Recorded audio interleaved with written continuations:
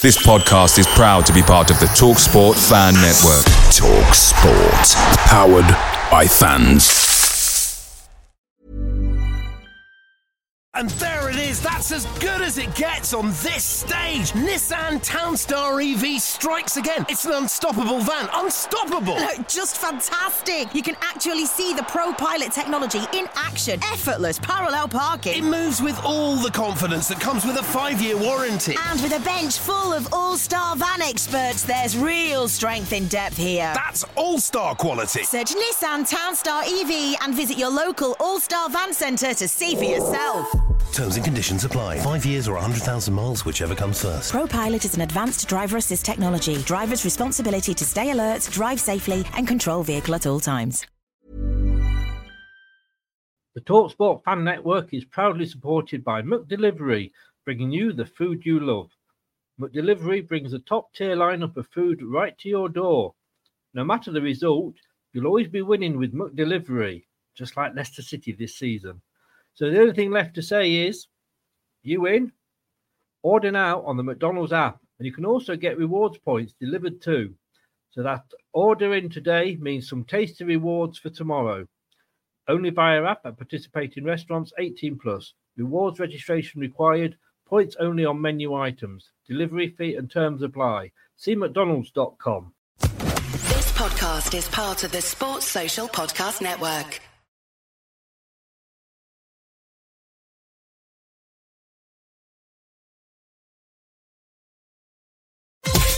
You are watching and listening to Chris and Leicester Till I Die TV on YouTube and your favourite podcasts.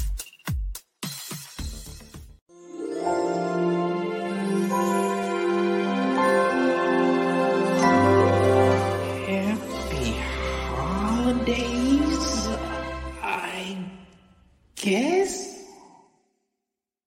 Hello, Matt Elliott here. Hi, Alan Smith here. Hey guys, Ian Hume here. Hi everybody, Jerry Taggart here. Be sure to watch Chris and Leicester Till I Die TV for all the latest Leicester City news and information. You can also subscribe on YouTube and various social media channels for the latest updates and news on Leicester City Football. Come on, you foxes!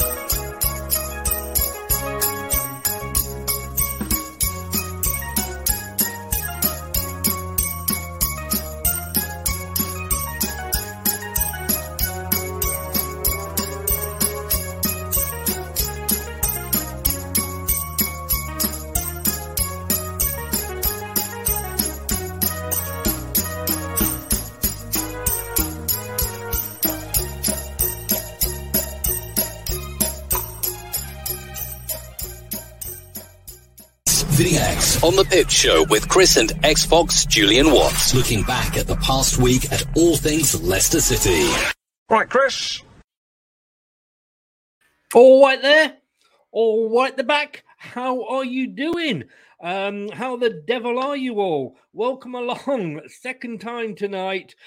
I thought I'd get changed. Get into the spirit. It's a Christmas special. Yes, it is. Welcome along if you are watching us on YouTube, Facebook or Twitter, or listening to us via the podcast on Spotify, Amazon, Google, or your favourite podcast platform. This is Leicester Till I Die, and this is where you can watch us and you can listen to us.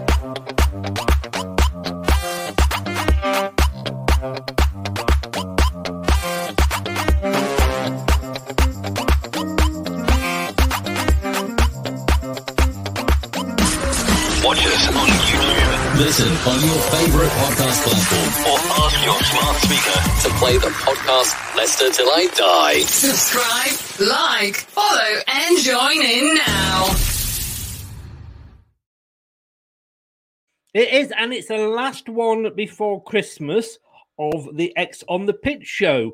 And we're very lucky to have him tonight because tomorrow night, he has just informed me, is his Christmas party. So don't know what state he'll be in, but live from a stationery cupboard tonight, let's welcome him in. Julian, good evening, sir. Looking very resplendent. Thank you very much, Krista. I thought I'd try and make the effort for the last show for this year. I'm impressed that you just told me that it's it's your actual training top from when you were at Leicester, and it still fits you. Well, it's not quite so true. It was the Leicester Legends used to play about 5-6 years ago. So I managed to So I think they gave me the XXL, and it's still sort of snug but okay. You see, you've made me feel bad then, because I am wearing the shirt that was obviously around when you were playing, and like I said, it's not the original because the original doesn't fit me, and I had to reorder the it when it came out as when it was re-released sort of thing. But honest with you, Julian, there's a lot of women out there that will just think that whatever you wear, that you will be their top totty. And, we say each week you do seem to get these double page spreads in these magazines. Last week was it pig keeping or something? This week, can I say, and I don't know how you're going to follow this next year, mate, but you have made it into the Lidl Christmas magazine. Hey, ask for a little, give a lot. That's me. Well, you know how to jingle the bells, don't you? That's the thing, I bet there's a few women out there you'd fill their trolley. Oh dear, honestly. Apparently Waitrose turned you down, but Lidl couldn't wait to get you. I don't know if that's true or not. Yeah. Oh dear. Honestly, I'm going to miss this over Christmas, but now you thank you as always for coming along. And are you looking forward to tomorrow? I think it's probably seems like this. I'm always a big person who just thinks Christmas or the Christmas stuff shouldn't start till December. I think we get to December, that's Christmas. Before then, it's a bit, I'm not into that. And I don't like the Christmas songs being on until December. That's just me. But I think, we've had a week now. It's all sort of ramping up a little bit. I do tomorrow, which will be great. And then obviously from that, I'm sure we're going to accelerate into Christmas in the right fashion. Well, I don't want to see any embarrassing pictures of you on Twitter with just you and a sprig of holly in a strategically placed. Although holly might not actually be the best thing to use. Yeah, probably just cover my face. Yeah. My mind's gone now. My mind has gone. Tonight it's going to be a little bit different. Christmas special, like I said, it's the last one before we're going to do before Christmas. We're going to have a quick look at a review of the Premier League so far. So basically, what we're going to do is go through all the 20 teams that are in the Premier League, and let me just get rid of that. And we will, ask you as a professional there to sort of say what sort of season they're having. So the top one would be exceeding expectations, as expected, below expectations, or just awful. So it's going to get interesting when we get to the likes of Norwich, whether they're actually awful or what we expected of them. Yeah, that's going to be interesting. We're going to go through it alphabetically. I think it's the fairest way. And we're going to start with Arsenal. Fans still not happy. They're a bit up and down, but they're above us, which is I'd swap places with them. 23 points, 7 wins, 6 losses. Is he turning it round, Arteta?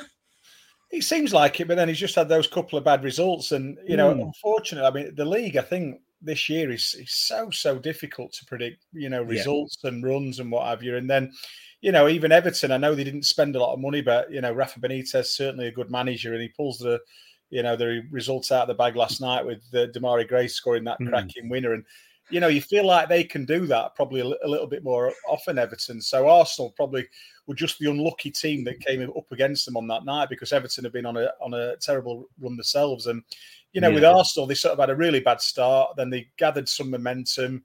They went on a really, really good run. And to be fair, they've just only faltered a tiny little bit. But because of the bad start, the tiny little falter a bit later in the season does look a bit worse than it actually is, because they're not, falling out the top four. They're just not even near the top four. So, it's a difficult one. From what I'm glad of with Arsenal, and, rightly or wrongly, because there's a lot of talk around the Leicester team at the minute, is that they stuck by the manager. And I think at another club, that manager would have long departed. And they may be in a better position, they may be in a worse position. And you never know until you put that action into place. But, when Pep Guardiola's sort of saying how great a coach he is, which actually doesn't mean he's a good manager, but it means he's a good coach. And I've had sort of that's something similar to that in my career. It's high praise indeed. And you think, he must have something about him. And, they must give him some time. I think this is probably his last season where he'll get, that little bit of leeway or allowance, because I think if it's not a promising finish into the season, I think they've probably given him ample time and he's not really done it. And do you think, and, you were talking about, there's some disquiet at Leicester and rumblings about the management.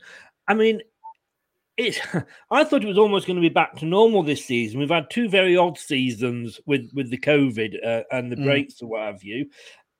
But it hasn't. You can't call it a normal season because, and I look at Brendan, and I was just saying this on the show I was on earlier with Craig, is that in a normal season, he might be having to look over his shoulder about his job. But as much as he's having a bad season, so are so many other managers. And the gap that there is between him and, say, 6th or 7th is only 3 points and a couple of wins, and it changes your season round. Of course he doesn't. And the other thing you've got to understand, I mean, is like he's worked with these players for a long time now. He's got their understanding. I think he's probably got the backing. I think we can all see where the issues kind of lie at the moment with Leicester, and it's the back line and the set piece thing, which really, really needs to be sorted quickly. But it's who do you get in? And I think I saw I think it was probably the LTID page today, someone saying get Moyes in. I don't think Moyes would want to come. I think he's in a great place with a good team and absolutely outperforming where he should be. And, we're saying we want him. I don't think he'd come to Leicester. So we have to be careful that if we all feel like, Brendan's the wrong one to depart, who's the next one that we get in that's going to really elevate us to that, regular top 6 that we're after. So I do feel we need to give him a bit of time. And this is what I've said about Brendan. I think he'd be crackers to go to a bigger club right now. And I don't know why a bigger club would come in for him right now, if I'm honest. So, it's a bit of a conundrum, but I think we all hope that he stays on his own accord. We keep him on our accord, and he actually sort of turns it around a little bit, and the results and performances improve, and we have a good finish to the season. Yeah. We'll go on to Leicester more detail, obviously, later. So Arsenal, I've lost my mouse. There we go. So Arsenal, like I say, sat in 7th, won 7, lost 6, scored 18, conceded 22. What would you say, exceeding expectations or as expected or below? I don't think they can be awful this season because they're where they are. No. I think they're probably as expected because... for me, like I say, he's been bedding in. He's had a bad season, or an average season. They've let him get time to turn it round, which he seems to have done. Just on the back of the last 2 results, it looks a bit disappointing. But I think they're probably whereabout they expected to be. And but like I say, for him as a manager now, he's had that chance, and he really needs to push on from there. And he can't be, as expected next season. Next season, he's got to exceed. I mean, I think once you get outside the top 5, and that sort of Man City, Liverpool, Chelsea, West Ham, and Tottenham Hotspur, it's like just odd bit of green here and there for the odd win. There's no consistency outside of those top 5. Villa, new manager in. They did us at the weekend, obviously. The pupil outdoing the master. Surprised they got rid of Dean Smith, but Villa fans said they were getting a bit stale. They literally are one place above us thanks to goal difference. How do you think their season's gone? Well, again, Dean Smith has done an incredible job at Aston Villa and really dragged them up to where they are. And I feel like it's harsh. Yeah, you lose 5 games on the trot. Anyone can lose, not anyone. I mean, you wouldn't expect the top 4 to lose 5 on the trot. But like you've just said, anywhere below that on a bad run, you could easily lose 5 on the trot. And I think it's such a shame, what they did. But, then you turn it around and Gerrard's come in and had, a great start to his time there. So I felt it was really harshly done by Dean Smith. I was really chuffed to see him straight back in another job, deservedly so. And I really hope he does do a great job there. But with Villa, you don't know what to expect because they celebrated like they'd won the Champions League when they just avoided relegation. Then they went the next season and had a really great season, comfortable, in the middle of the table. And I don't think you know what to expect from them. So I think probably a little bit below expectations on last season. Despite losing Grealish, they have had some money, to invest in players. And I think the excuse for Smith was that the players he brought in aren't quite bedded in, but I don't really buy into that. So, they've lost Grealish, they've had some money to spend, they've got quite a lot of talent there. So I would say they're just a little bit below where imagine they might be. I was expecting them to do better at this stage, to be honest with you, based on last season and like you say, the money they got. My favourite out of the 3 that came up to actually stay up and do best, Brentford, storming start to the season. It's kind of fallen away a little bit now. They're sat in 13th, but I'm sure if you'd given them 13th at this stage of the season, the fans would have bitten your hand off. Yeah, I mean, I'll say straight away, I'm going to put these in the exceed, and I think they've been absolutely fantastic. A breath of fresh air, not wanting to go on about old times, but probably a bit like we were in the time. But I think they're probably had a better start than we did. And, they've seemed to have a really good manager. The formation he's got is working well for him. The 2 strikers are great, but I'm such a massive fan of Ivan Toney. And I think he would grace... I don't think there's many teams he wouldn't grace in the Premier League. And I'm even talking about the top clubs when you're talking about strikers. I think you look at him and he's a very powerful athlete. And I think it's very easy to just assume that that's all he is. I actually think he's got a bit of quality about him. The way he finishes, the way he takes penalties, by the way, is unbelievable. And he sees a pass and he executes the pass as well. I think there's a lot more to come for him. And for me, he's overtaken Ollie Watkins in that, who's going to be the next sort of England striker to back Kane up, and I think he's really pushing for that right now. So big fan of his, big fan of the team. Enjoy watching them play. There's always goals in the games. They've not come up here to sit back, soak up pressure and try and grind out 0-0s and 1-0s. They've come up to compete and play against the teams, and that shows in the performances, the attitude on the pitch, the way the manager speaks, and I think they've been an absolute revelation. And I'm surprised because I thought they would be absolute relegation fodder. And I know they're still in a tricky position where they could go one way or the other. But right now, I feel like they've had a great start, and I really hope they build on it. I totally agree with you. And for me, I always like to see. And I still don't class Leicester as a big club, but I do like it when these smaller clubs come up, and no disrespect to Brentford, but, come up from the lower divisions and live that dream. I do. I think it's fantastic. You don't want, what you don't want, and we've talked about this the other week, and it was the fact that, Norwich are coming up and down and up and down. And we were talking about the fans and the club seem happy with that. And then all of a sudden, I think it was probably the next game that they sacked the manager. So I'm not sure what we actually know. But, for a few years, it was like, wouldn't it be better if someone else came up who had a little bit more ambition than Norwich seemingly have? But they seem to have addressed that now and obviously taking on Dean Smith. But Brentford definitely didn't do that. And that is what you want. You want a championship to come up like Sheffield United did to a similar extent, take it by the scruff of the neck and go and enjoy themselves for a season. And I think hopefully if they do stay up, it'll be a bit similar to the Sheffield United situation, is that, how do they deal with the second season?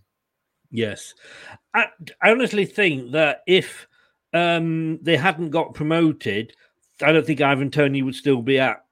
No, I don't. I totally agree, Chris. I'd have been quite happy to go in for him, for Leicester.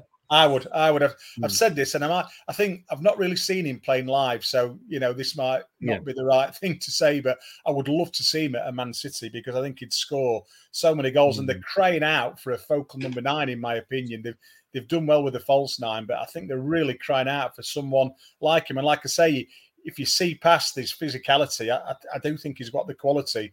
And what better manager than Pep to get him to where he should be to fit into that team? I might be so wrong because, like I say, I don't see him live and I don't see him that often, but I really do think he's got something. Yeah. And moving on to Brighton, I mean, I don't get into this. Potter, brilliant. Potter's the best manager ever. And when we were talking, although it was supposed to be the European show, we ended up talking about Brendan Rodgers. And I'm saying, well, if we get rid of him, who are we going to get that's any better? And it was Potter. I'm like, what has he won? He's having a good season, I grant you, but they've only scored 14 goals. That's the problem for them. But they've conceded 16. It was a great start, and they're still up there in 9th, in fairness to them. So they are doing better because I'd predicted them to be sort of in a relegation battle this season. So there's, again, proving I know nothing. No, I think you're right, Chris. I mean, when Chris Hughton, was removed from the hot seat, I thought it was really harsh, to be honest. Yeah. And I know they just stayed just above relegation, but I still think with the resources they had, and you can go back and look at your Bournemouths as well, who we always felt every year was, if we don't get relegated, what a season we've had. And I thought that was a bit harsh. And then they bring Graham Potter in. He's obviously got something about him, and he's a good coach. But that next season, I think he barely scraped above relegation as well. So you were thinking, well, what good was that? And was it the right decision? But they have had a fantastic start, and they are. For me, I think they've had that fantastic start. They were right up there at the beginning. And all I can see them doing is slowly coming down the table. They'll not get relegated, but it's how far down they finish, because they will literally, week by week, just slowly slip and slip. I still think I would put them in exceeding because they're way above where, I would have said, and like you've just said yourself, you thinking Brighton in a strong league with good teams coming up are going to be in a relegation battle. So the position they're in the start they've had, and who knows if they have a bit of resurgence, but I think they'll finish definitely in the bottom half, not many places above the relegation zone, but right now they're definitely exceeding, and they've given themselves a good platform to have a good season on. Totally agree with you. And if you get that good start and they do kind of have a bit of a reality check post Christmas, you've got the points in the bag, if you like.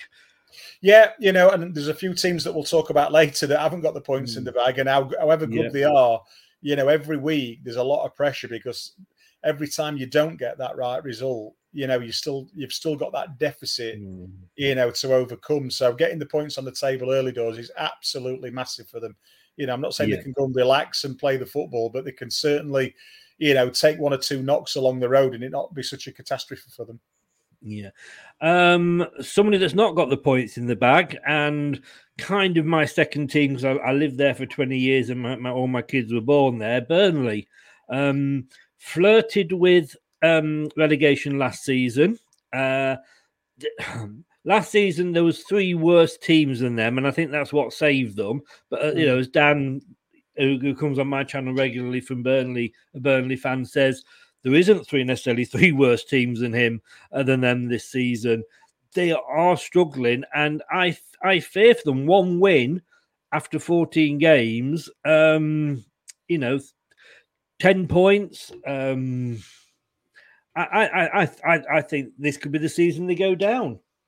Yeah, I think so too. And I think, what Dan said was right. I don't think there are 3 worse teams, and I don't mean that in a bad way. I think, again, Sean Dyche has done an incredible job there to do what he's done, to get them into that league, to keep them in there, season in, season out. I mean, his style's a bit, I would say, unorthodox compared to what the rest of the Premier League managers are sort of putting together, but he's never been shy about that. He's been a 4-4-2, very rigid, very strong.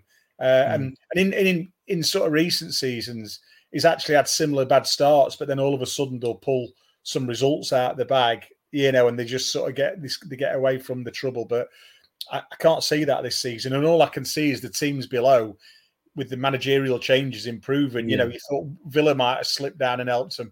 They've had a couple of wins on the bounce. Obviously, the Newcastle situation, you would expect them to climb, although it's going to be difficult for them. Norwich seem to have been galvanised under Smith. And, so all the teams around them that you're thinking, well, like Dan said, is the 3 teams below them that are worse than them. I don't think there are now. And that's, it's a tough thing. And like you say, when they're not scoring goals, and because they're not particularly a flair team, they will find that difficult. And I think after so many seasons in the Premier League, everyone knows what Burnley's about. It's this rigid formation. It's very strong. It's very hard-working. They're not going to cut you open, but they're going to battle. They're going to flick things on. They're going to, run onto everything. But I think for me, really, that, most of the Premier League teams should be able to deal with that. And I think that's where the problem lies. And for me, I think there'll be relegation fodder.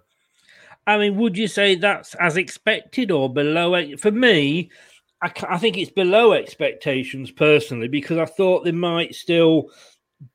I thought there'd been a relegation battle, but I didn't see them being as bad as they've been. So for me, it's below. But what about yourself? Yeah, I would say that, because we always think Burnley every year. Like I say, we know every year what they are going to be, what they're going to give, and it is all. It is that sort of lower to mid-table position that they'll go and get a result here and there, and they'll go and upset someone. But this season, they don't really seem to be able to do that. And so, for me, I, before the season, I would have said, they'll grind it out. They'll get enough points. Right now, I don't think they can. No, I mean, we're a third of the way through the season. So, if they carry on like this, 30 points might not be enough. And it's funny to think that it wasn't that long ago they were in our position in the Europa League. Yeah. I mean, it is. It's a sad thing, but I think when you look at the real good managers and clubs, and again, I'm not criticising Sean. I think he's done an amazing job, and I played with him at Bristol, so I know the lad. But they're constantly evolving and changing what they do. Pep's had his fullbacks tucking into midfield. He's had his fullbacks playing as wingers. And it changes every season, and they seem to have these new ideas and evolve, and that's where they catch people off guard because they're not quite sure what to expect. But when you've played against the same team for year in, year out, you sort of know what you're getting and you can plan for it better. And I think that's where Burnley suffer. Yeah. Moving on, my favourites to win the Premier League this season, and I haven't seen anything that changes my thoughts on that. Chelsea. Yeah, I mean, after I think it was the first result, they absolutely battered someone. And I watched the game and I thought, blimey, these are an absolute title contender. And I agreed with you on that then, Chris. I'm not so sure now, but I think they've got a very good manager, obviously. I mean, again, it was difficult with the Frank Lampard situation, what he's done for the club and the way he came in at a point where he was probably the only person they could have took on as manager. With all the young players, they got the transfer embargoes and did a really good job with that. But then, unfortunately, when you spend a lot of money, that's when the pressure happens. And Tuchel, to be fair to him, has come in and grabbed it by the scruff of the neck, literally. He seems to have the rotation right, which all the best managers do. He's sticking to his formation. Doesn't matter who he plays, basically. His players fit into that. And he's really got them at it, scoring goals, difficult to beat. Defensively, I think they're really, really strong.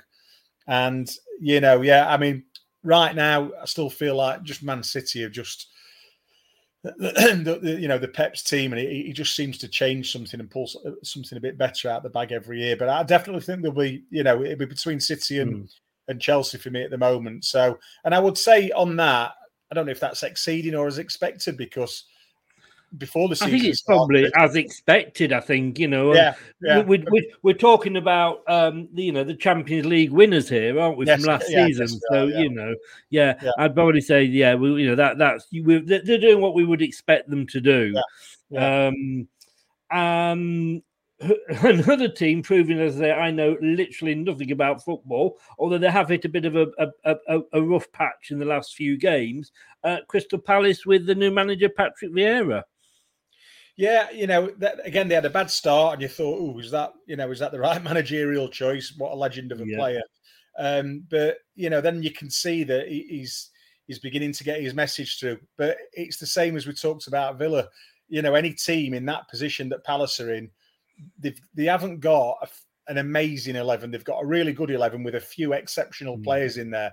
And on a day, they're going to go and beat a team, but also they could easily lose 5 on the bounce, just like Villa did. Or, it's the same kind of scenario. When you look at the top sort of 4 or 5 teams, they've got a squad and they've got 11 great players and they've got about 4 or 5 waiting in the wings. These guys haven't, but they have got some wonderful players that make up that, that 11. And that's where I think, Palace are. But for me, I know it sounds probably difficult on this chart.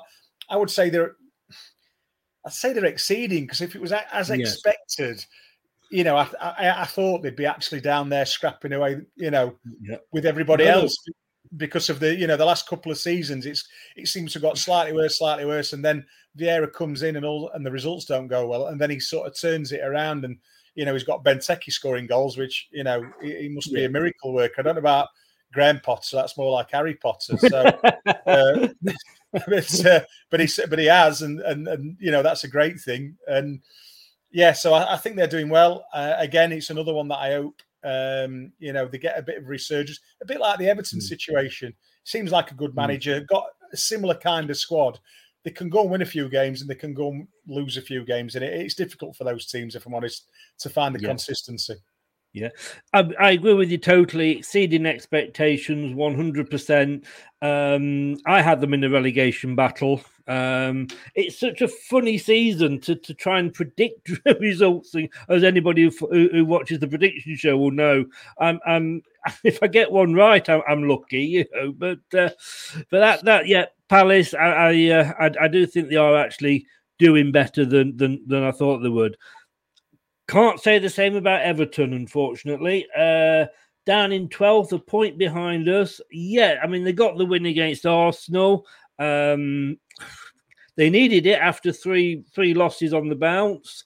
They sat there in 12th, won 5, lost 7. I thought, to be honest with you, that they'd had the money the past couple of seasons. They'd gone out and built up quite a good squad. Rafa knew what he was doing. He's an experienced manager. I expected them to be up there doing a Leicester, challenging for the sort of the 5th, 4th, 5th, 6th position. It's all going wrong. It is, and he came in and had a great start. I mean, I think there's a big thing, like you say, that I think it's 500 million they've spent with the previous managers. Obviously, then Rafa came in and spent about 1.2, I think, on Damari Gray. But they have got some quality there. I mean, there's Richarlison. They got the lad, I think Bellamy, who played at the back, who's a young up and coming. There's a few good players in there. I love the defensive mid, Alan. I think he's a fantastic player. And obviously Townsend and people like that they've brought in who have still got something to offer in the league. So for me, probably below where we thought they would have been. But again, I think they've suffered with a couple of injuries. And like they had a really good start, and it's a good job they did, because if they hadn't and had this run that they've just had, they would really, really be in trouble right now. But they're not quite doing what we thought they'd do. I thought they'd be a lot more organised and concede less goals under Benitez. A very good manager. So just a bit below par for me. And like I say, another club that I like, because they're a big club, and it's sad when you see big clubs struggling, and they shouldn't really struggle like that. And I think Carragher was on the TV the other night saying that they're a joke, and the sporting director's left, and there just seems to be a lot of things happening off the pitch there that I'm not saying they're affecting it off the pitch, but the club everyone's looking at the moment and just saying, and it must be frustrating for the fans. They're saying, what's going off there? There's all sorts of bits and bobs and jibes at each other, and what they need to do is collectively get together, and hopefully if they can string some performances together on the pitch and pull themselves into a position that we'd expect them to be in. Yeah. Moving on to Leeds. 1-3, lost 5. They're in 15th position. I had them again being up there with the Evertons and challenging. They had a good second season. This kind of, I'm surprised. I think they're having a terrible season. I really do. And anyone I speak to, either a Leeds fan or not a Leeds fan, when I talk about the ridiculous accas that I put on every Saturday, which is 50p each way to win about 120 grand, which hopefully one day might come in. But I never ever put Leeds in my acca. And I say that, and I did it this week, and I put Brentford in to win. And obviously what happened. But whatever I do, whether I back Leeds, back against them, it just never comes off. And you can't see a pattern in what they do. They've got this style that's 100 miles an hour. They man-mark people, which is strange in this modern game. And again, I think it's this second season syndrome that they've got where everyone's used to what they do now. They realise it's 100 miles an hour. They realise that you're going to be man-marked. So if you want to pull one of their defenders out of position, you can do. And they're probably getting teams a bit more savvy to, what they're coming up against. So, again, will they get relegated? I don't think so. For me, definitely below expectations that I thought they would. I thought they'd, come in and progress after, another season now and then look at strengthening and going a bit further on. But they don't seem to. And I think if they're not careful, they could find themselves in a bit of trouble. I do. Like I say, I think that it's the second season that usually defines a team. If you can battle to 17th in that first season and then build on that, then it's a good, it's a good platform. But when you come up and have a good season, then so much is expected of you. But then we're coming on to the big team now. We'll come back. So I think we might have a few things to say about this one, but there's a small matter of a game coming up on Thursday that could be a bit season defining. Let's have a look at it.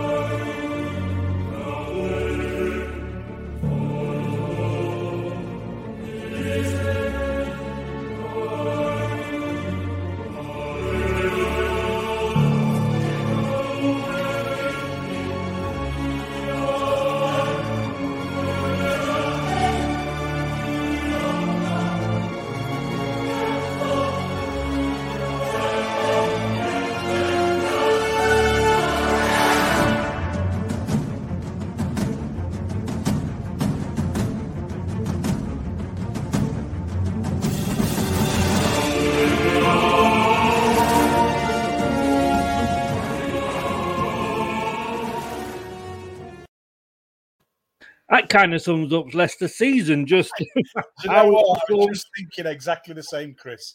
The European form has been so in and out and erratic, so many highs and lows. And then I think, do you know what? That's just mirrored what we've done in the Premier League. Yeah. Just going to say good evening to Dan, the aforementioned Burnley fan. Thankfully, he wasn't in when we were picking his team to bits. He's currently laid in bed eating one of his kids' selection boxes. Quality control, of course. I saw what your good lady Dan was putting up on TikTok earlier. I hope you're enjoying the selection box that she's put together for you. And that isn't being rude or anything like that. It is. Well, I say that. I don't know what was in all the boxes. But yeah, Leicester City. We both thought the same there. I just, like I said earlier, I think in a normal season, I would be more worried. Because other teams you would think would be, having good runs. But nobody's, once you get outside those top few teams, nobody's having a good run. And that kind of is good for us because nobody's really getting that far away. We're not necessarily sort of losing that many. I say, although we've lost 6, we're drawing ones we perhaps should be winning. I don't know. Is it too much that I expected? Not necessarily to go on, because I don't think we're going to break into that top 4. I think that's more than clubs. We've got money, yes. We've got good owners, yes. But we haven't got the sort of money that the big ones have got. But I would just want us to tread water this season. Yeah, it's. I think we all. Hi, David. You're all right. It's a real difficult one. I think we all don't think we got carried away, but we all expected that we'd carry on where we did last season. And then you've got to think that we're not expecting anyone else to improve. And of course, that's not the case. You know, there have been, quite a few teams doing better than we thought they would into the mix with us. And I think, what we're looking at is defensively, we're quite shaky. We're shaky at set pieces. We're defensively quite shaky.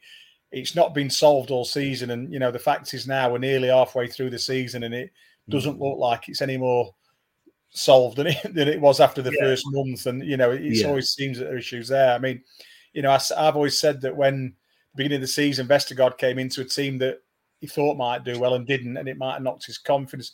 I'd be ready to put him back in now because I think he deserves his chance because he's been sat on the bench for a bit and nothing's improved. And I think you really need to keep changing it rather than just saying, I'm going to stick with these guys because it isn't working at the moment. We're conceding goals too easily. And like you've said, there are a lot of teams around us that are all doing what we're doing, and that is showing no consistency whatsoever. And you would think if we were on our game like we were last season, we'd be a team that would be climbing above that group just in the fact that we think we should show some consistency. But, again, the formation changes, we're accommodating players. Are we accommodating the right players? Are we getting that right? At the minute, it doesn't seem like we are, if I'm honest.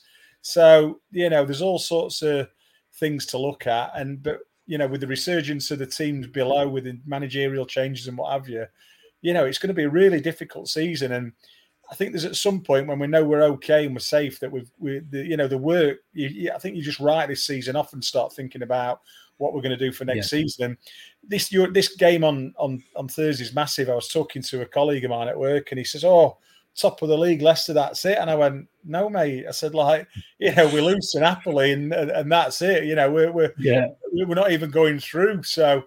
It's such a big game, more than capable. We showed that at home. Obviously, we conceded the goals, but we showed that we can get into them, and we're more than capable on Thursday night of going and not getting beaten. But as we've both seen, we wouldn't be 100% confident in that happening.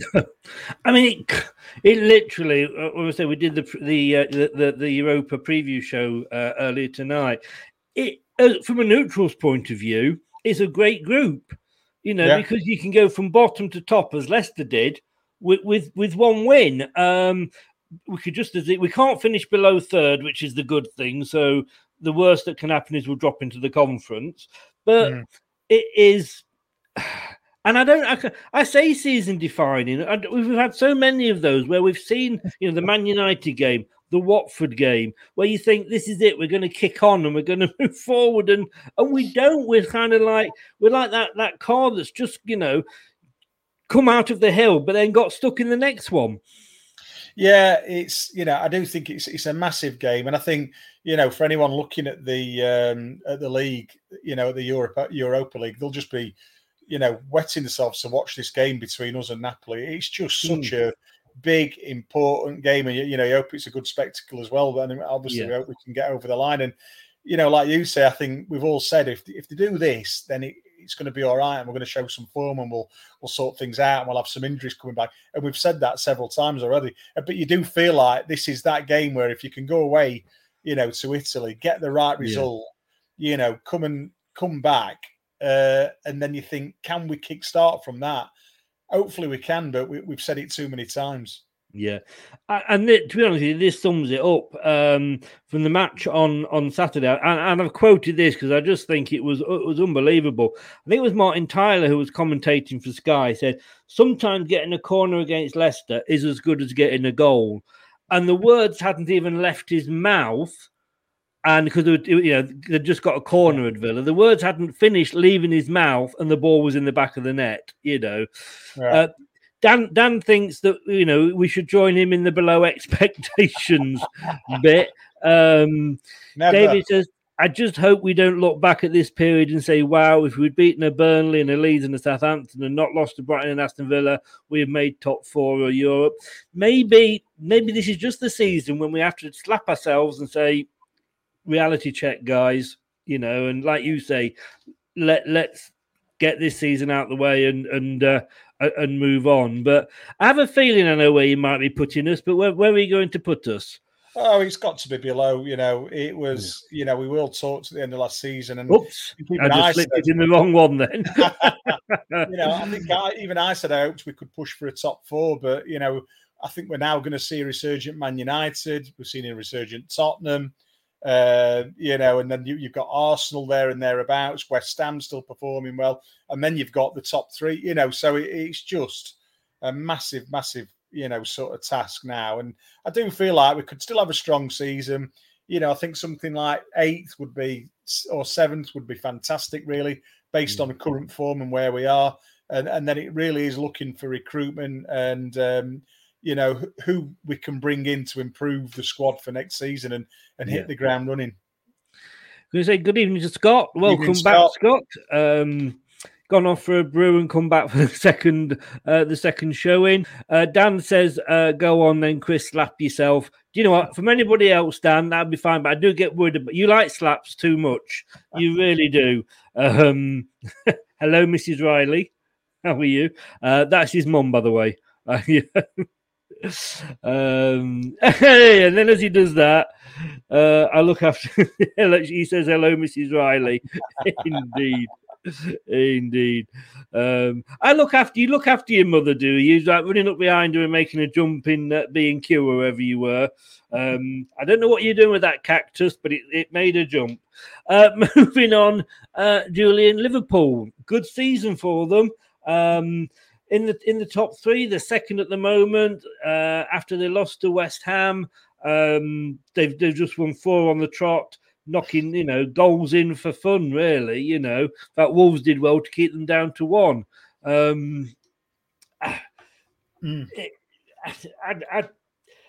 wouldn't be surprised to see them up there at the end and making a challenge. I know. I think it's down to those 3 at the moment, and Liverpool, like I say, they reinvent themselves a little bit, but they've got this formation and the personnel that works, and they just seem to be able to reproduce it at that highest level year after year after year. So they're definitely going to be up there. I mean, I've just been watching them against. I don't know if they're playing tonight. Oh, I don't know. I'm not sure. They're on in the Champions League, and they've just equalised. Oh, AC Milan. They've put out quite a few youngsters. They've kept Mane and Salah in and Minamino and what have you, but they've got quite a few youngsters in there who are all holding their own, and it looks like they've got a good future at the club. So I don't think they're exceeding anything. I think they're probably where you would have expected them to be, but it's just because the bar's so high with them anyway. You just expect them to be up there, top 2 or 3, and definitely challenging for him. And with the losses that Chelsea have just had and that Liverpool just had as well, it's just making it a fantastic season. Oh, it is. You want to see it, don't you? You want to see sort of a choice of winners, not end up like it, too well. It's getting a bit like Scotland, but at least there's a few more teams in it. But I suppose for me, I'd expect them to be up there. Would you? Oh, definitely, yeah, absolutely, absolutely, yeah. Now then, what can I say? Manchester United. Well, do you know, for me, I'd put this as expected, because under Solskjaer, with all due respect to the lad, I never really thought they'd do. I thought we'd finish above them, actually. I think, with the changes, the recent results, they've had a bit of a resurgence. So the where they expected them to be, they're definitely not exceeding. I don't think they're underachieving, but it's just where they are now as a team and a squad, and where the club is. And again, lots of turmoil there this season, with the manager and speculation about him leaving, which has just gone on and on and on until they really had no choice, especially after that, results away at Watford and the shenanigans that I thought went on afterwards with the players on the pitch, and that was all ridiculous. But for me, they're where I thought they would be. I didn't think they'd be challenging. I didn't think they'd be top 5, which they may now go on and knock on that door. And there's a massive rebuilding job, but that rebuilding job's been really going on since Ferguson left. No one's been able to do it, and you've had Moyes in, who's obviously a good coach, and then you've had some big names in there, and not one person has really got hold of it and sorted it out. And it'd be very interesting to see what they do in the window. Bearing in mind that it seems like they're waiting for someone at the end of the season. I don't really know that quite works at the moment. And Rangnick staying on as a consultant, although he said he'd like to stay on longer. So it's a really interesting situation there because, they're a massive, massive club. They've underperformed for years and years and years. And, you think now this might be the time where they do turn that round a little bit. But, it's definitely one to watch. But definitely where I thought they'd be. So I'm not going to say underachieved because I didn't really think they'd achieve much. Yes. I mean, this Wreck-It Ralph, whatever he's called, that's come in Ragnarok, he sounds like an extra off Vikings, doesn't he? I mean, I think he wants the job full time, doesn't he? He said so, yeah. And is he the man? I mean, Man United. I mean, they've got the team, haven't they? Is it too late for him to turn it around? Is it too far behind? No, I mean, everyone who spoke about him speaks really highly of him. I think Tuchel played for him. Klopp's been with him or come up against him. They've all got the most, biggest amount of respect that you can have for someone. And he's obviously well regarded. But then the other side of that, I think, I can't remember a big club that he's actually gone and taken by the scruff of the neck, and where he is now and things like that. And I'm not saying the small clubs where he's been, but when we talk about the bigger clubs in Europe, but he might be the man. And he seems that he's come in and it seems like everyone around him at the club, the players and the coaching staff that they've retained, it seems like they've all got a huge amount of respect for him. So that for me is a massive plus for the club stepping forward, that they can look at this guy and go, right, he's the leader. We're going to do what he says. And he's taking us on this journey for the next 6 months. And I think if you do see a marked change, there's every chance that he might retain it. But the other side of that for me was that when Solskjaer came in, there was such doom and gloom around the club with Mourinho in charge and the way he treated Luke Shaw and spoke about players and the results, that all Solskjaer did is come in and lighten the mood, and it ended up with results on the pitch, and then they gave him the job, and we all know how that finished up. So, this guy needs to prove his credentials, and we'll certainly see, from now to the end of the season what he's got in the locker. So, yeah, you're going for as expected then, really, as expected for Manchester for me, United. Chris, just in the fact that I didn't expect him to do much anyway. No. I've got to just play this especially for Dan, because he's giving me some earache. In yeah, baby. Yeah.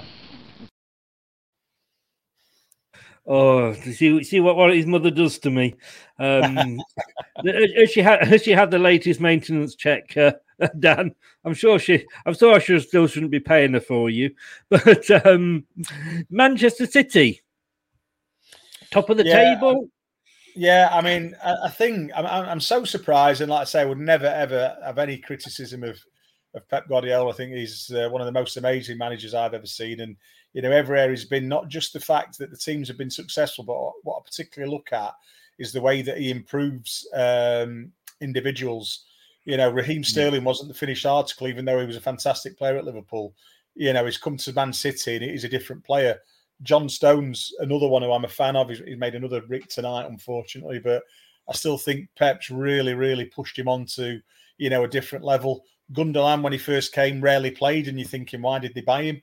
And then last season, he's like the best midfielder in the Premier League, bar none. Yeah. And that's including, and you can see that the way that he brings people in, the way he introduces them to the team quite slowly at times. And I think his coaching's on a different level. And even on that, not just the team, the way he elevates the individuals. So, they're not exceeding because they are what they are. For me, I just think they're doing what I expect them to do, which was challenge for the league, and I think they're going to do that year in, year out whilst they've got Pep in charge and, the squad they've got. And a lot talked about, the game tonight they lost against Leipzig, is that, again, it comes up, do they need a striker? They've not got that focal point, and are they missing that focal point? They've managed ever so well without one, but I still feel like they do need one. But, doing amazing, they roll teams over effortlessly. The game against Man United was a stroll, even though it was only 2-0, but it was an absolute walk in the park for them. So, doing amazing, but I expected amazing. Grealish, £1 billion. Surely, I mean, if you're spending £1 billion on a player, surely he should be the first name on the team sheet every game. And it makes you wonder whether Pep didn't actually want him. Well, this is the first time, Chris, and I'm glad it's happened, that I'm going to disagree with you wholeheartedly. Go on then. Hang on 1 second. If this is going to happen, I'm going to. No. I'm not going to mute you. I'm going to give you full stage. There we go. Oh no, I'm under the spotlight now. I feel a bit of pressure. No, I think with this, with the Grealish, I do think he's as good as Pep thinks. I think Pep spoke about him the other week and just said that he's actually doing everything I want him to do, but I want him to be a bit more selfish. It feels like he's come into the team, and because he's in a team of superstars and he's got this amazing manager and what they've achieved in the last, 5 years or so, that he's he's playing slightly differently because he feels like he might be a bit overawed and he's waiting for that to come out of him. And I think, one day he will be on the sheet, every week. And it was the same with Mahrez. Mahrez goes there with the reputation he had. And again, Sterling, Stones, all of them, he introduces them at his own pace. And I don't see, the issue with him not starting him, even though he paid all that money. I think he realises what an asset is going to be going forward. And he just needs to make him the right player to fit into what they want to do. But he can see that he can do that, but it's just not going to happen instantly. Having said that, for all the players that he has brought in, I think Grealish has probably had more game time in his early stage of his Man City career than many of the others, which probably says a lot about how Pep thinks about him. We will agree to disagree on that point. It's only 11 shows in and what have you. So, it's taken a while for us to disagree. I think we might be agreeing on the next couple of clubs, though. Having gone from the heights of Liverpool and Man City to the lows of Newcastle and Norwich. Let's go Newcastle first of all. They could be the richest club, not in a top tier.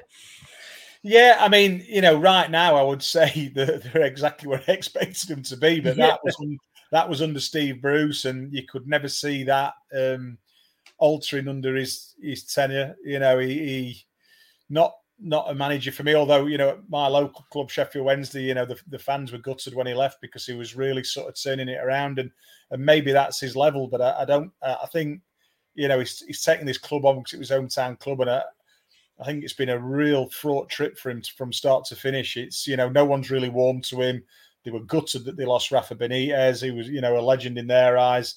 They've brought in what they consider the understudy, and he's been treated like that, since day one. I don't think there's been much respect from the fans, and it's probably the fact that he could put up with Mike Ashley that kept him in the job so long. So, I expected them to be around about the relegation zone this season. And this is one of the ones I was going to mention in that Eddie Howe comes in, absolutely think he's a great young manager. Really, really do. You can't deny what he did at Bournemouth.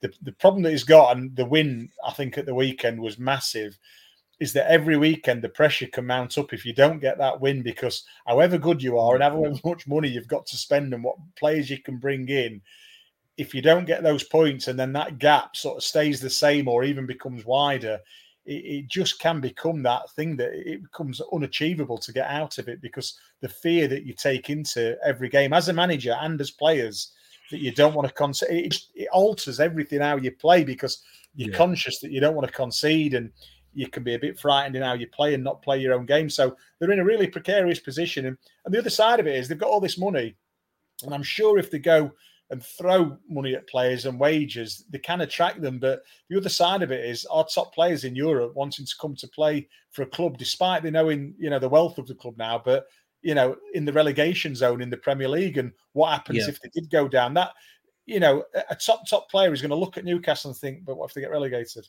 And then what do I do then if I'm, leaving wherever I am now and I might be in a good position? So it's a real tough one, I think, for at the moment. And I'd like to see him come out of it. And so I think for me, they'll probably do better than survive, but I think survival would be massive for him then to get to the summer and to another transfer window and then really stamp his authority with who he brings in, the personnel, the shape, the way that they play.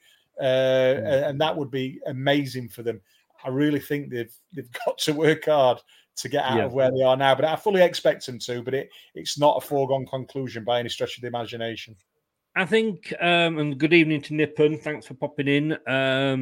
How the devil are you? I guess let's with Eddie Howe is I don't know because I think Newcastle the owners are pretty pragmatic. You know, they know that they're not going to come to January and buy a load of players in and then be sort of second or third in the league at the end of the season. But I think, you know, you've got Eddie coming in. He obviously wasn't first choice. I'm sure, you know, he doesn't cry too much every month when he gets his wage packet, but he's not, you know. And I just think, does he go in knowing he's probably just keeping the seat warm for somebody in a couple of seasons when they're more established? I mean, I think, you know, I do rate him. I think he's got a chance of doing well. He's definitely get the tools to see if he can do well. And I suppose it depends on the success, because I've said this many times for the last 20 years, is that the people who make the biggest decisions at a football club really don't understand the game of football. And that, you know, that is a bit of an indictment right through the and you know, they want to sack a manager and bring another manager in, but he's just got a name or a reputation, because I think of all the top managers in Europe at the moment, they've all failed somewhere. So there's no reason to say they're not going to come and fail at your club. You know, you can bring Mourinho into Newcastle. I think I heard something the other day about Benitez out and before the Arsenal game and Mourinho in. You know, but Mourinho's had a shocking time at 2 Premier League clubs despite his previous record. And for me, I don't think I'd want him to come to Leicester right now. I don't think he's the right fit. So, you know, with Eddie Howe, I think I said a few weeks ago on the show that they maybe wanted a bigger personality like a Conte to come in and really grip them and drive them on, like you can see him on the touchline. And that's definitely not Eddie's style. But I think if he can get his message over and working with, and no disrespect to, you know, the Bournemouth squad he had, probably a better calibre of squad with the potential of bringing in better players that he wants to in this window, I think you could really see, you know, them, get themselves out of this position and probably climb the table. And then, you know, the pressure then becomes a bit like the Frank Lampard situation, coming in to manage a team of youngsters, but then given the money to spend. And all of a sudden, it's gone from well done, Frank, to come on, Frank, what's happening here? And Eddie could find himself in that position where he gets them out of the doo-doo this season, gets some cash to spend.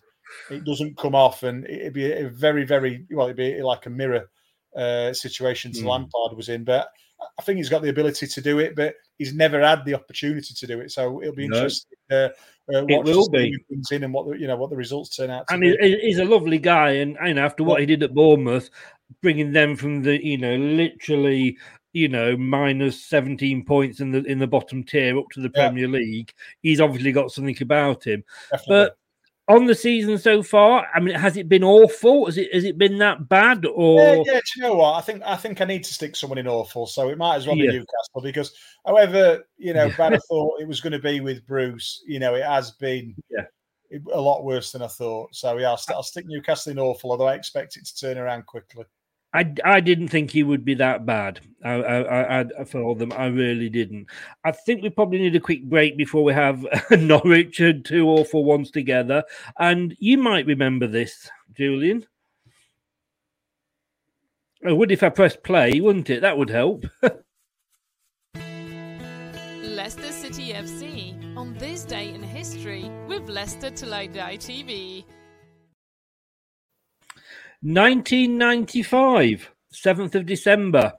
Mark McGee was unveiled as Wolverhampton Wanderers' new manager after walking out of Leicester City just over 12 months after Brian Little quit the job.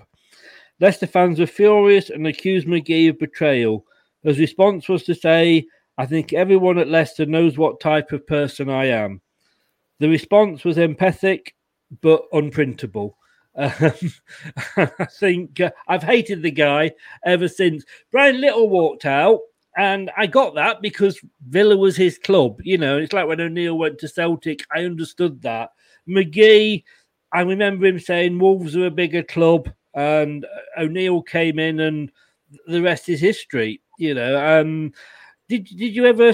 I mean, that was just before you joined Leicester, wasn't it? I don't suppose you really knew much about McGee. No, I don't, but I know. I mean, Scotty Taylor. I think he played for him at. I don't know if he played for him at Reading, and he spoke really highly of him. He was a big fan of his, and I was actually hoping when I was at Bristol City that he was going to come as manager, but I got Tony Pulis instead, and I left shortly after. But no, Scotty spoke very highly of him. He liked to play football. He said he was a great bloke, great manager, and I suppose at the time he thought that Wolves was the better option, the bigger club, and. You know, I'm not sure on his thoughts. You know, when I came to Leicester, no disrespect, I didn't think it was like a massive club, but it was certainly a great step forward for myself. So it was a no-brainer to sign. But I wonder if he looked at Wolves and the money at the time there and what he thought, you know, that he could bring into the club, that, you know, he felt justified in that decision. And, you know, like I say, it was... For us, it was, you know, well, for Leicester as the club, it was great. Martin came in and after a bad start, turned it around. And, you know, like you say, the rest is history. And it was a big springboard at the time for the club. I know they've had, you know, bad times after that with Peter Taylor. But, you know, it feels like, I felt for me, not just because I was there at the time, but what we did and all that, but it felt like a real big turning point for the club when it had been a bit topsy-turvy. We went up, stayed up, and there was a bit of stability. Unfortunately, like I say, in the Taylor years, not so difficult, but it's like the club had moved up a gear, if you like, and you know it wasn't going to drop back down to where it had been before. So you know, credit to Martin.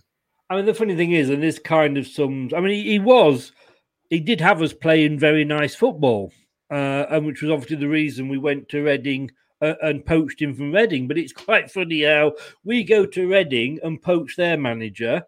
Wolves come to us and poach ours, and it's two different reactions. Oh, it's all right for us to go and poach him, but nobody comes and poaches him off us, you know. Yeah, I mean, that's just football, you know. Sometimes you get a player that served you well and he goes and wants to go and play somewhere else. And at the end of the day, for the player, it is a job. And I think there is a lot of loyalty in football, and there's a lot of disloyal players as well. But sometimes you know, we often talk about if a tradesman got offered a better job at another company and was offered a lot more money at a bigger company, would he go in? Yeah, he would without blinking. And why is that, you know, different for players? But fans are a lot more emotive than that, and they have that loyalty to the club, and they expect the players to have that as well. And it is a difficult thing at times. So, you know, like I say, with Martin, strange one, he just felt that the other option was better. But you know, it worked out well for Leicester City in the end. A few weeks ago, we did a show, and one of the topics on there was basically quite short and simple: Norwich City, why? And they're suddenly, I mean, you know, it's odds law. You know, they'd obviously made the decision to sack Farke before the match when he went on to win it with the win over Brentford. Then, of course, they quickly appointed Dean Smith, which was great. I think that was a good move for them, a good manager for them, and they beat Southampton. But overall, I mean, there's three teams at the bottom there, all on 10 points. I think the thing with Norwich is, though, you look at their goal difference, they've only scored 8 goals all season and then conceded 31. They might as well just pack up the bags and get ready for going down, mightn't they? Well, I think you probably not know this, Chris, but I think Dealey is obviously a very big fan of yours. She must obviously watch the show and watched our breakdown of where we think Norwich are, and then obviously decided to take action on the back of a couple of experts like you and me, you know, talking about her beloved club. So because it did, funnily enough, happen shortly afterwards, but.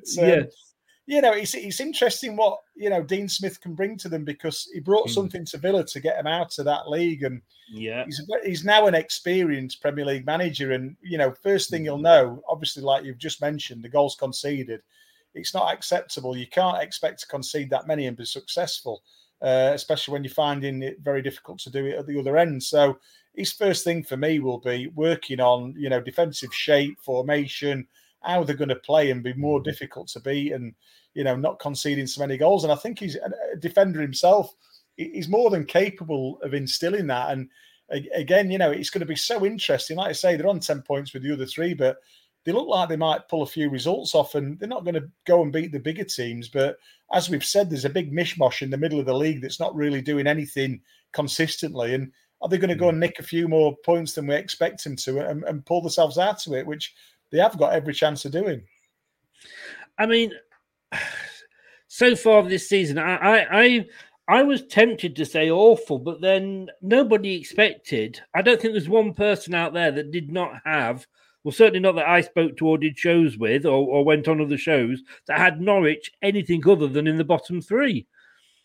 No, I mean, I just thought bottom of the league, and after quite some time, they were had 2 points.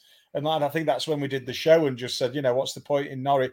Wouldn't it be better that another club came through the Championship other than Norwich who really wanted to come in, roll the sleeves up and give it a good go, because it feels like they're quite passive and not, happy to go down, but quite accepting in relegation, thinking they're going to have another good season in the Championship. And why does a team that dominates the Championship come up and not perform as well as other, promotion candidates can do in the Premier League? So, but they've changed it around now. I wouldn't put them in awful because there's just been that recent turnaround. Would you have that as expected? Because it's where we thought they'd be. Yeah, it's because I thought they'd be bottom of the league, and they actually look like they might be able to knock a few points together. So like I say, for Dean Smith, it'd be a great story if he could keep them up. Absolutely fantastic story. I think harshly done by. Within a week, he's in another job. Other people have obviously, respected what he's done, which is fantastic. So that would be a fantastic, story for this season. I think it would be up there with the Leicester's Great Escape if he does that with Norwich. And I think so. And I think, for me, I'd be looking at making him manager of the year because he's gone into an absolute, excuse my language, shit show. And it looks like, it's only early days, so there's no need to get carried away. But it looks like he's got them at it, and they've scored a couple of goals, and they've got a couple of points under him. Great. Let's see what they can do. But I think it's still a massive ask. Yeah, he's got literally they've played 15, but in the 4 games that he has managed them, they've got 5 points, so they've got half their points in 3 games. And of course, Craig Shakespeare's there as well, which will always hold a special place in my heart for him. But like you say, if he keeps them up, I think he could be manager of the year. But we always know it will go to whoever sort of is at the other end of the table. The Saints go marching on, but it's like they're marching in mud. 16th at the moment, 2 wins off the bottom 3, 21 goals conceded. I expected them to be a little bit better than this. Yeah, I did, and I think these are another club that are in a strange place. the manager's got a really good reputation in football. He's very well thought of. Even despite the couple of 9-0 defeats he's suffered. But, I think this is probably below their expectations when he's been there for the time that he's been there. And then all of a sudden, we know he's not got the fantastic resources, but he's actually not got, such a bad squad. And he's been working with that for a few years. And I think you would expect it. And I think these are one of the ones that have really got to look over the shoulders. We've spoke about earlier in the show about the managerial changes. Newcastle definitely, for me, will improve. Leeds will nick a result here and there. Everton have just climbed away with that win. Who knows what Norwich can do? Watford, Christ, they can go and get battered one week and then go and do the unexpected the week later. And I think Southampton, for me, are in a bit of a precarious position.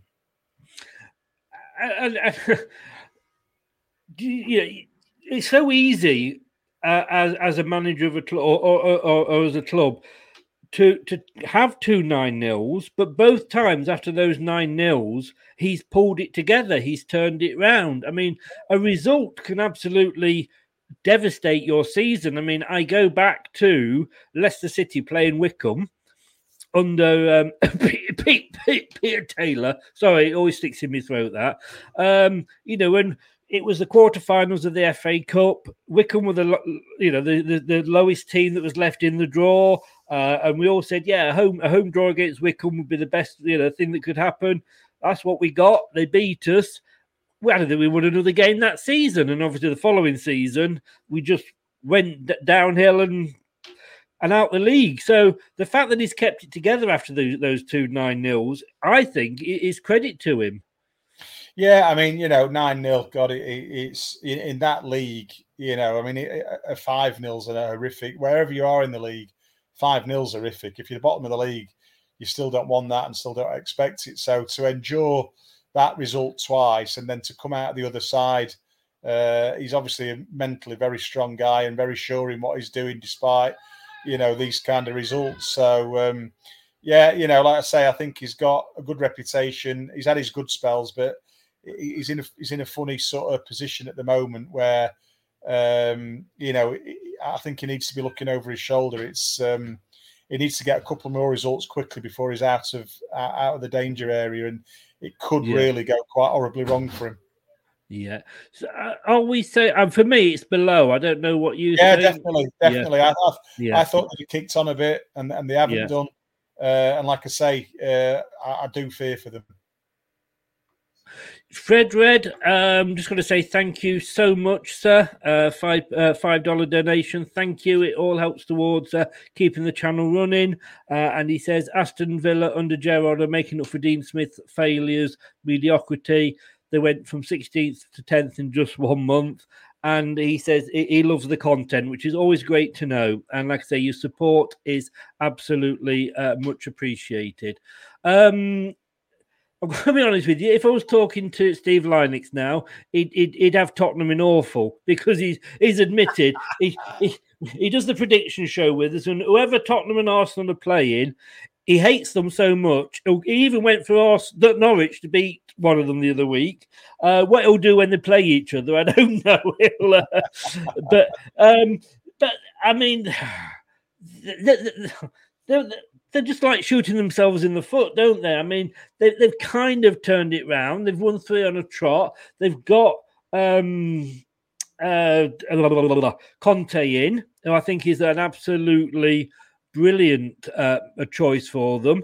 And he's played Spurs like a fiddle, because, turned them down at the start. Nuno, I did think wasn't a good choice, and he was the 10th choice. To be honest with you, but he knows he's on a payday if he goes in and he gets sacked.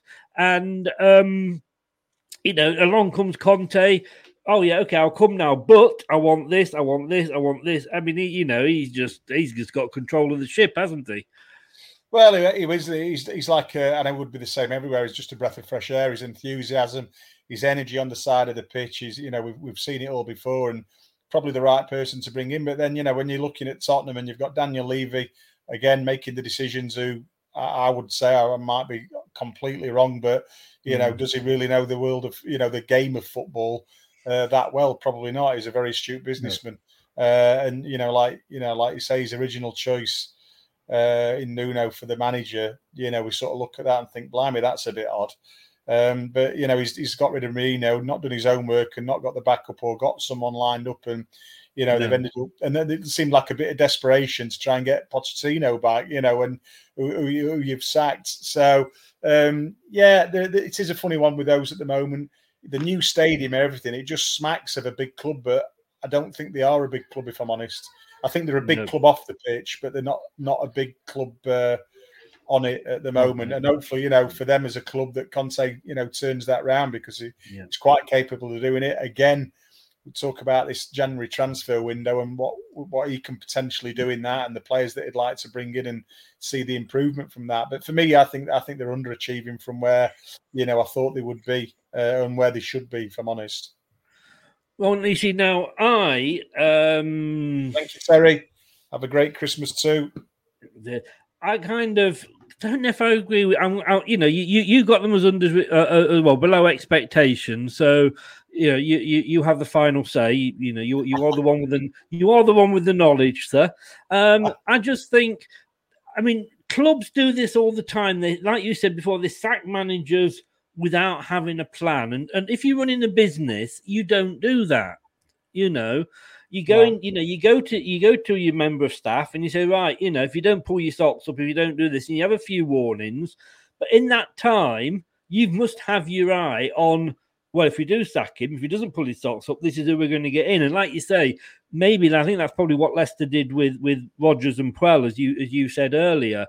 And I think Nuno was a case of, shit, I've gone through 9 managers, all said no to me. oh, this guy's got experience in the Premier League. He's got Wolves into Europe. He'll do. He'll do for us. And I think it was one of them. And I think, for me, it would be. I've got to be honest with you. For me, it would be above expectations. But I think that's purely Conte coming in and turning it round. Yeah, I mean, I think for me with Nuno when he came in, I think that would have been one of the factors in the Harry Kane saga. And I don't think players should have this right. The fact that they earn as much money as they do seems to give them this right.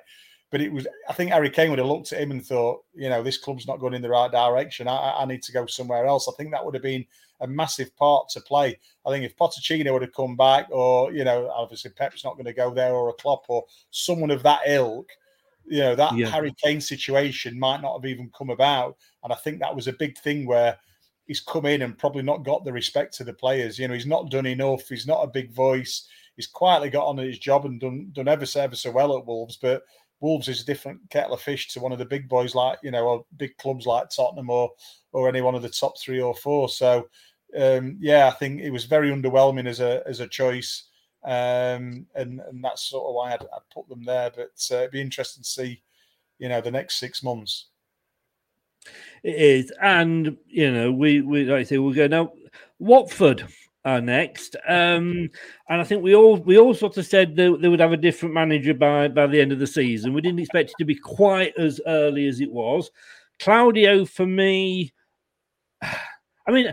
They didn't do a West Brom. I mean, Watford were where they were where we are at the moment, 11th, and that was when they sacked the manager. So Claudio wasn't taking over a club fighting relegation at that point.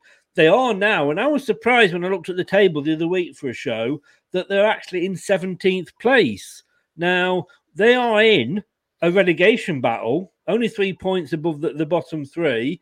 I don't think Claudio is the man for a relegation battle, as proved at Fulham. I just don't know. It's like if you get Warnock in, that he's probably going to try and keep you up. Big Sam will probably try and keep you up, but I can't see Claudio doing it. Yes, they've had a couple of good results. They've had, they beat Man United 4-1, but then, hey, even we managed to do that. They beat Everton 5-2, although, a few goals at the end to make it look better than it probably was. But 3 losses, but they're where I expected them to be.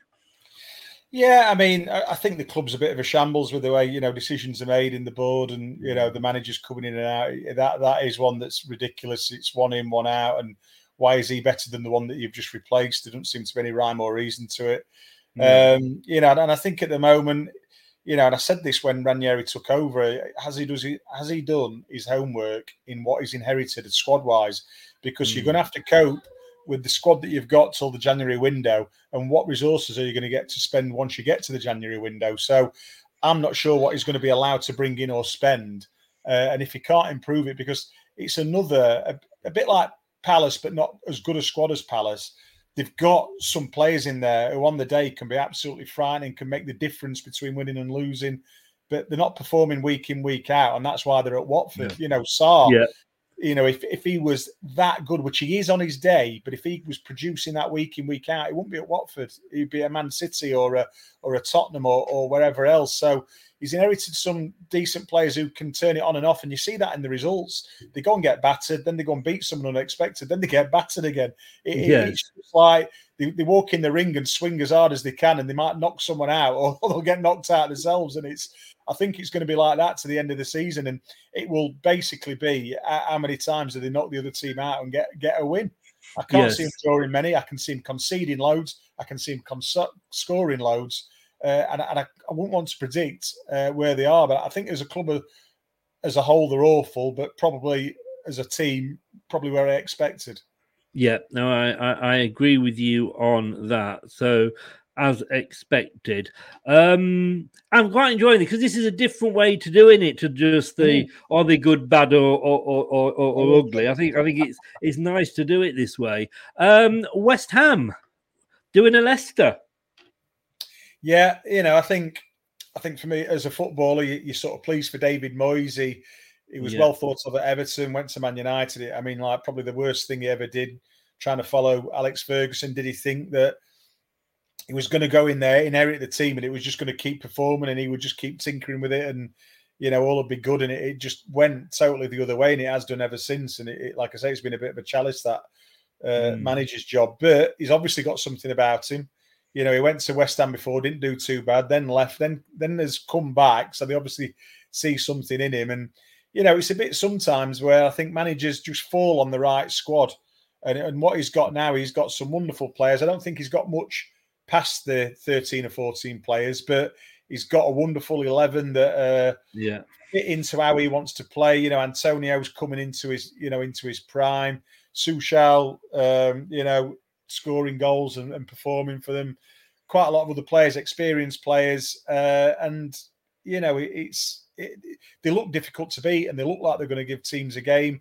They don't do it every week, but they're doing it most weeks. And obviously, the results against Liverpool was like absolutely fantastic. And I don't think any team goes to West Ham thinking, this is 3 points. They know it's going to be a tough game, and they know what they're going to face, and it's going to be an onslaught. They're quite physical, but they play good football as well.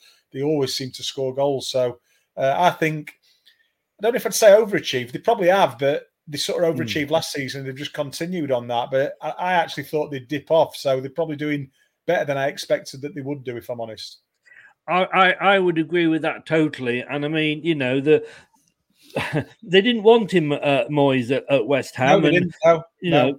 And especially when it was a case of him coming back. Oh no, God, we don't want him back. He kept you up last season, and it's great. I love, I have nothing against West Ham as a club, but I think it's great that we're not doing it. So I'm glad to see there's another club up there in the mix with with these so-called big clubs. And I thought last season might be a one-season wonder, because the season before that, of course, they had been fighting relegation, but he has he's done it again, and he's doing well. And I say I wasn't they're not where I expected them to be. So well done to David Moyes, and he's taken some sticks since he left Everton. He struggled at Man United, but I think even Man United fans would give the credit that he probably didn't have given the time that he should have. And how the hell do you follow Sir Alex Ferguson? It's like with Newcastle, you want to be the manager that follows the manager. So I'd agree with you totally there. I think now Wolves. Sorry. Well, I was going to say there's a couple of interesting points that I find, with West Ham on the successes. I feel they're in a bit of a similar situation to where we are. And the first thing I would say is, like you say, when he first went back and the fans didn't want him. As fans, are we always right? No, we're not. And that's a perfect example that they didn't want him back. But I think really now he's probably in an interesting situation, as we were last season, where we've not kicked on. And I think his signings in the January and the summer transfer window and the next 6 months will be really interesting, because if he doesn't introduce a bit more or freshen the squad up a bit, he could easily slip into what we've slipped into this season. They're a very similar team to the resources of what they spend, what they've got in the squad, the size of the squads and what they've got outside that 11. And it'd be an interesting one to watch. And I certainly hope he kicks on and does well. But I think he needs to, the recruitment in the next 6 months will be very interesting for West Ham. Wolves, a bit of a strange one, this. Yeah, I really like the manager. I really like him a lot. He's... Again, not someone who you thought, oh yeah, get in. As a Wolves fan, did you think, oh brilliant, we've got him in and great, and probably as underwhelming as Nuno going to Tottenham. But I quite like the way he's going about things. They seem to have had a bit of resurgence in form of late, and are not doing too badly. So, another one. For me, mid-table is going to be great for them, and what can they build on that? Can they be another Leicester? Can they be a West Ham where, strength to strength with a little bit of investment here and there, can they grow in this league? And I think they potentially could do that, but, they'll probably find it difficult. But like I say, potential there. And I really do like the manager. I thought when they got rid of Nuno that they would struggle. I have to be honest with you. Yes, I did. Yeah. Yes, because I thought he seemed to be the perfect fit for them. In as much as he'd got them into Europe, he got them top half finishes, but something went on behind the scenes allegedly. But he's got them sat there in 8th. So I had them down, let's say, for a relegation battle. So for me, they're actually doing better than expected. But what would you say for that one? Well, no, they're definitely exceeding for me. Like I say, I would have thought at best mid-table, and I would have thought they might be top of the bottom half of the table, if you know what I mean. So, where they are now, and they've really gone quietly about the business. They don't seem to make a lot of headlines. You don't often see the results, and then you look at the table and think, oh, they're actually doing all right at the moment. Then you don't really notice them. Actually, they're sort of under the radar of everybody, but quietly going on, about the business. So, it is a big club. Though we probably don't see it as a big club in the Premier League as it is now with all the other big clubs in there. But we know it's a big club. Obviously, McGee thought that, and I think they're doing really, really well. And I say again, another interesting one in. Who do they bring in? They're another West Ham, they're another Leicester, great 11. What is beyond that 11? And that's where teams struggle with, injuries that we had to deal with last season that we did do. But, other clubs won't always deal with it as well as we did. So we've looking at that then, we've done it. And it'd be interesting to come back at the end of the season maybe and do it again. Absolutely. Yeah, and compare it. But we've got Brentford, Brighton, Palace, West Ham and Wolves exceeding. Arsenal, Chelsea, Liverpool, Man United, Man City, Norwich and Watford as expected. And that doesn't mean that they've had a good season before people go, why is Norwich up there? But Norwich are where we expected them to be, Villa, Burnley, Everton, Leeds, ourselves, Leicester, Southampton and Spurs probably below what we expected. And sorry, Newcastle, it's just awful. It is really just awful. But I'm just quickly before I let you go, the results from tonight's Champions League. So we're looking at the teams that are going to be coming down and possibly playing us in the Europa League. Let me just. There we go. The ladies can have a better view of you now there, Julian. Group A, Man City and Paris Saint-Germain are through. So Leipzig, it looks like are down to the Europa. Very good team. Yeah, I mean, I presume, so I'm guessing here that the third team drops down and the fourth team's out altogether. Yeah. Club Brugge, who we had in our group that time, that they were fourth, but no, Leipzig are going to be dropping down.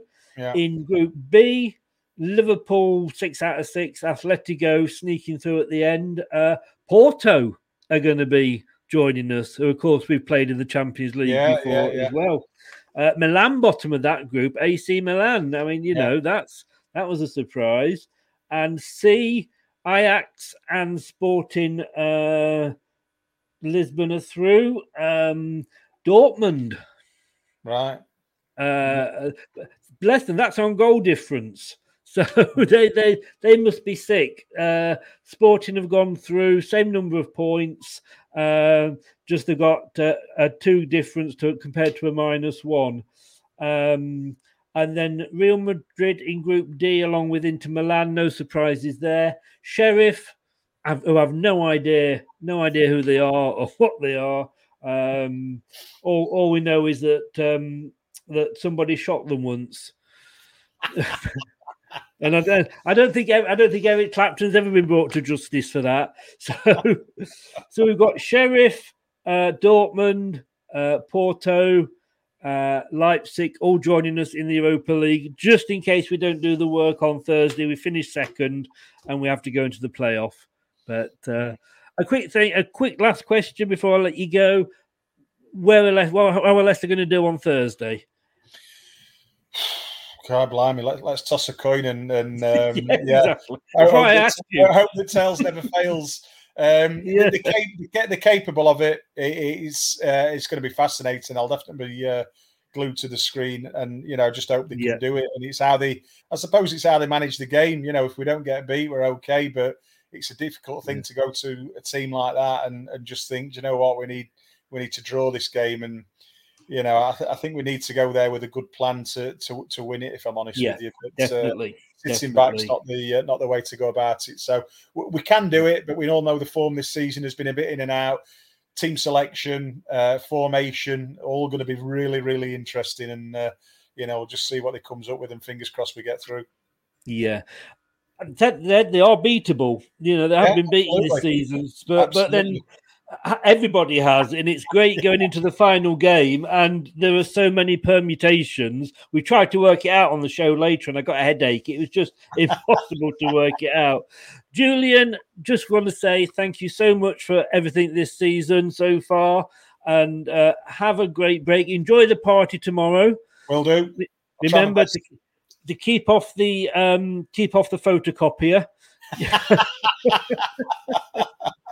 Don't even know what you mean, Chris. No, I bet you don't. I don't want to see any cheeky pictures. But enjoy it. Come home in one piece. Have a great Christmas to you and all your family. Too. Yeah, you too.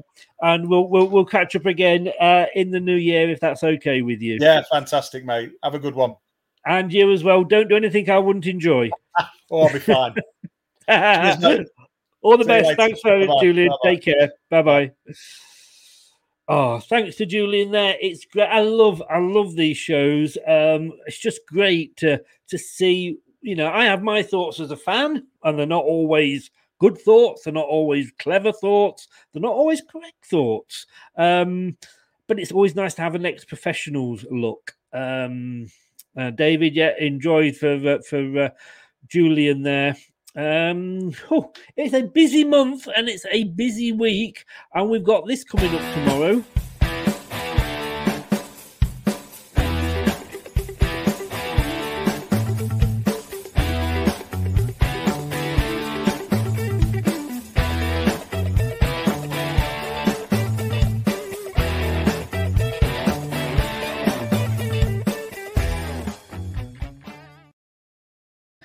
Nine o'clock tomorrow, another ex-pro, Stephen Leinix down the wing, joining us 9 o'clock tomorrow for the prediction show, a small matter of Newcastle.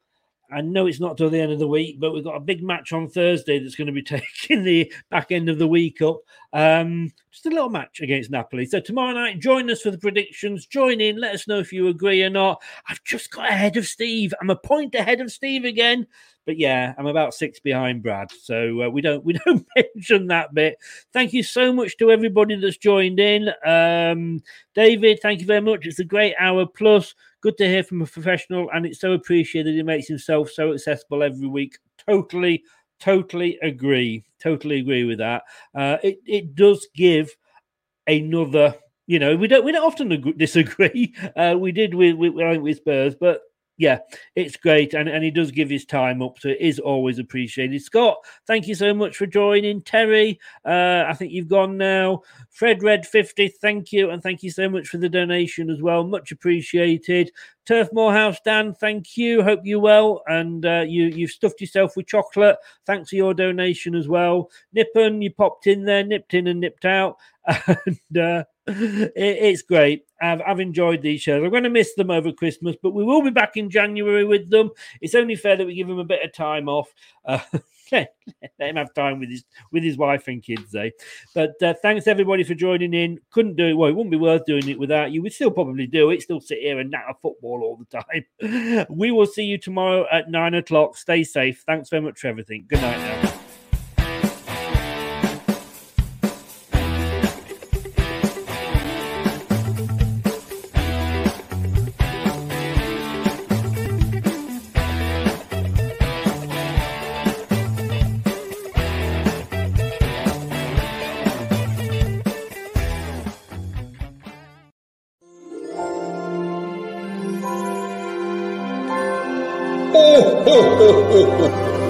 Thank you for watching. Have a Merry Christmas and a Happy New Year. Hello, Matt Elliott here. Hi, Alan Smith here. Hey guys, Ian Hume here. Hi everybody, Jerry Taggart here. Be sure to watch Chris and Leicester Till I Die TV for all the latest Leicester City news and information. You can also subscribe on YouTube and various social media channels for the latest updates and news on Leicester City. Come on, you foxes!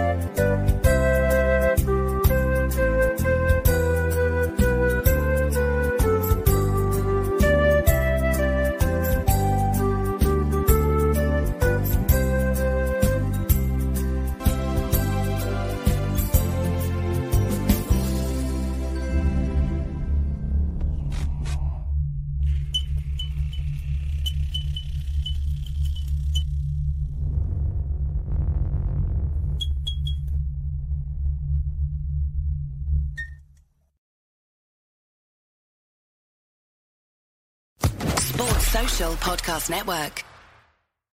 It's the 90th minute. All your mates around. You've got your McNugget share boxes ready to go. Your mates already got booked for double dipping, and you steal the last nugget, snatching all 3 points. Perfect. Order McDelivery now on the McDonald's app. You in? At participating restaurants, 18 plus, serving times, delivery fee and terms apply. See mcdonalds.com.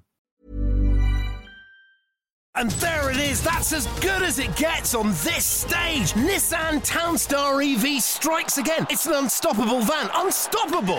Just fantastic. You can actually see the ProPilot technology in action. Effortless parallel parking. It moves with all the confidence that comes with a 5-year warranty. And with a bench full of all-star van experts, there's real strength in depth here. That's all-star quality. Search Nissan Townstar EV and visit your local all-star van centre to see for yourself.